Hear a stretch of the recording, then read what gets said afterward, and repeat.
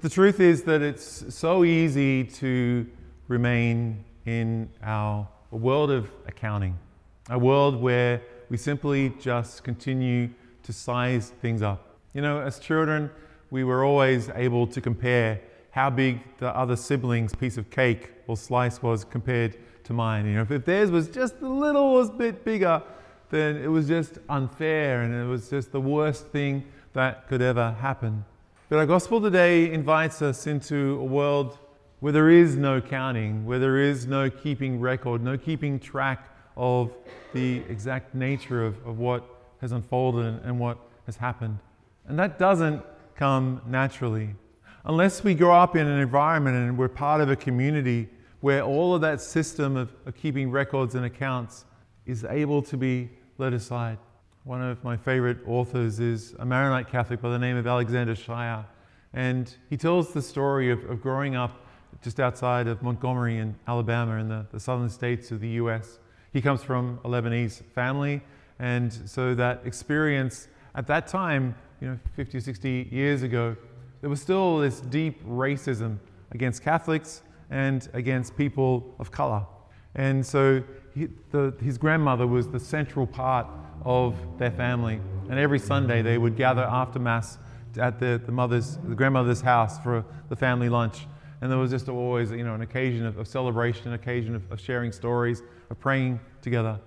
But one Saturday night, they hear the sirens of the fire brigade, and they go rushing to see their grandmother's house in flames. Some people had gathered together all of her religious objects, all of her books, all of her images of Jesus and Mary, gathered them together in the center of the lounge room into this pile, and then set fire to all of those objects, and that then eventually set fire to the whole of the house, and it was completely consumed. And the family was just grieving because they thought that their grandmother was there at home. She was always there at home on Saturday night. But it so happened that the local parish had organized a novena on that night, and so she'd gone to pray with her friends at church, and so she wasn't at home. So even though her house was utterly destroyed, she at least survived this racist attack. And the next Sunday, they all gathered together at one of the aunt's houses there in the basement. And as they began, the grandmother said, "Look, we need to pray." And so they had just a time of silence first. And before she prayed, she just said, "Look, we could do all kinds of things. There's one thing I want you to hold on to. No hate, no hate, no hate." Just repeated it a number of times. To say, look, it'll be so easy to seek revenge. So easy to hold a bitterness in our hearts over this awful event. But that will not turn out well. The best form of retribution is to forgive. The best way that we can offer a different way forward is to not go down that way of retributive violence. Because all that happens is it just continues to escalate out of hand. It continues to be an awful experience. And we see that constantly across the world when people are just so consumed by the terrible things that have happened to them. When they respond with violence, when they respond with hatred, it just unravels and they continue to collapse in on themselves. The gospel today offers in this parable this beautiful, challenging, terrible kind of incident over the three different scenes. Peter naturally asks this question, how many times must we forgive after being invited into that place of forgiveness that we heard about last Sunday in our gospel? And Peter was being very brave and very bold by suggesting that as many as 7 times, because in a number of places across the Hebrew Scripture, particularly in the Torah, the teaching is that even God has a limit of 3 times. 3 times was seemingly the limit of God's mercy that you could offer. And as humans, how could we possibly offer more than a 3-time forgiveness? And so Peter is more than doubling that. So he's being pretty good in his assessment. But Jesus says no, not 7 times, and the number can either be translated as 77 or 70 times 7 times.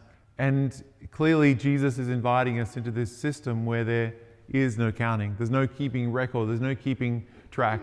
It's not as if you get to 400 and whatever tithes of being able to forgive and say, okay, I've run out of tithes, now I don't have to forgive anymore. No, Jesus is inviting us into this extraordinary experience of mercy. And the parable he tells is clearly meant to represent that. You know, the first servant who, how on earth he manages to build up this enormous sum of money, 10,000 talents. A talent was essentially what a person would earn over the whole of their lifetime. So 10,000 talents is like the equivalent of 10,000 different people working and busting their guts over the whole course of their lifetime. And that was the sum that this one person managed to whittle away or to somehow to be in debt to his master. And the king is this extraordinary figure that he's able to, well, perhaps just realizing that there's no point holding on to a debt when it's never going to be repaid. And so he makes that offer. Okay, I will forgive all of that debt of yours. And I guess the intention of the king was that the servant would be changed by that. The servant would become different. But of course he doesn't. There's no change whatsoever in the attitude of this man. As he walks out the door and sees another servant who owes him a much smaller amount. A denarii was how much he would earn for a day's wages. So 100 is about 4 months' wages. So it's still significant. It's still what you would miss if you were going hand by hand and just day by day in your wages. So to lose 100 denarii would indeed be a significant amount of money, but nothing in comparison to the 10,000 talents that he owed to the king. And so this invitation for us is not to be that servant, not to be that man who is just so consumed by his whole experience of wealth and counting and all of that. We need to be in this place of letting go, of surrendering. It's the only way to freedom, the only way that we will find life. Today, I think we need to really reflect. Who is that person that has offended me? What is that resentment that I continue to hold on to? Is it still eating away at me? Is it still consuming me? Is it still kind of, continuing to foster and shape my personality and my character? Do I continue to be someone that is affected by that? If it's just a niggling thought that continues just to be there when I'm going asleep at night, or when I wake up in the middle of the night, if that person's face suddenly is there. It's an invitation today to begin this process of letting go of that resentment, to letting go of that hurt, to letting go of that old wound. There can only be healing when we begin that process of surrendering. It's not something that happens magically. It's not something that happens immediately. But it is something that we need to learn, and we need to begin to experience what it's like to let go, to surrender, and to be free of that old wound, to be free of that old hatred, that old resentment, that old form of racism, whatever it is. And it can be against a whole people, a group. For us today, we need to take that first step of just owning and acknowledging that, yes, that wound is still there, and I need to do something.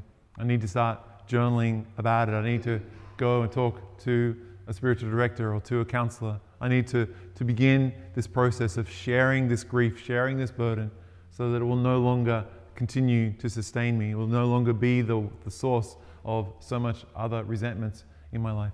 Today, we can be free. Today, we can forgive. Today, we can let the mercy and kindness that God has so generously poured out upon us change us and allow us to be the people that He's called us to be.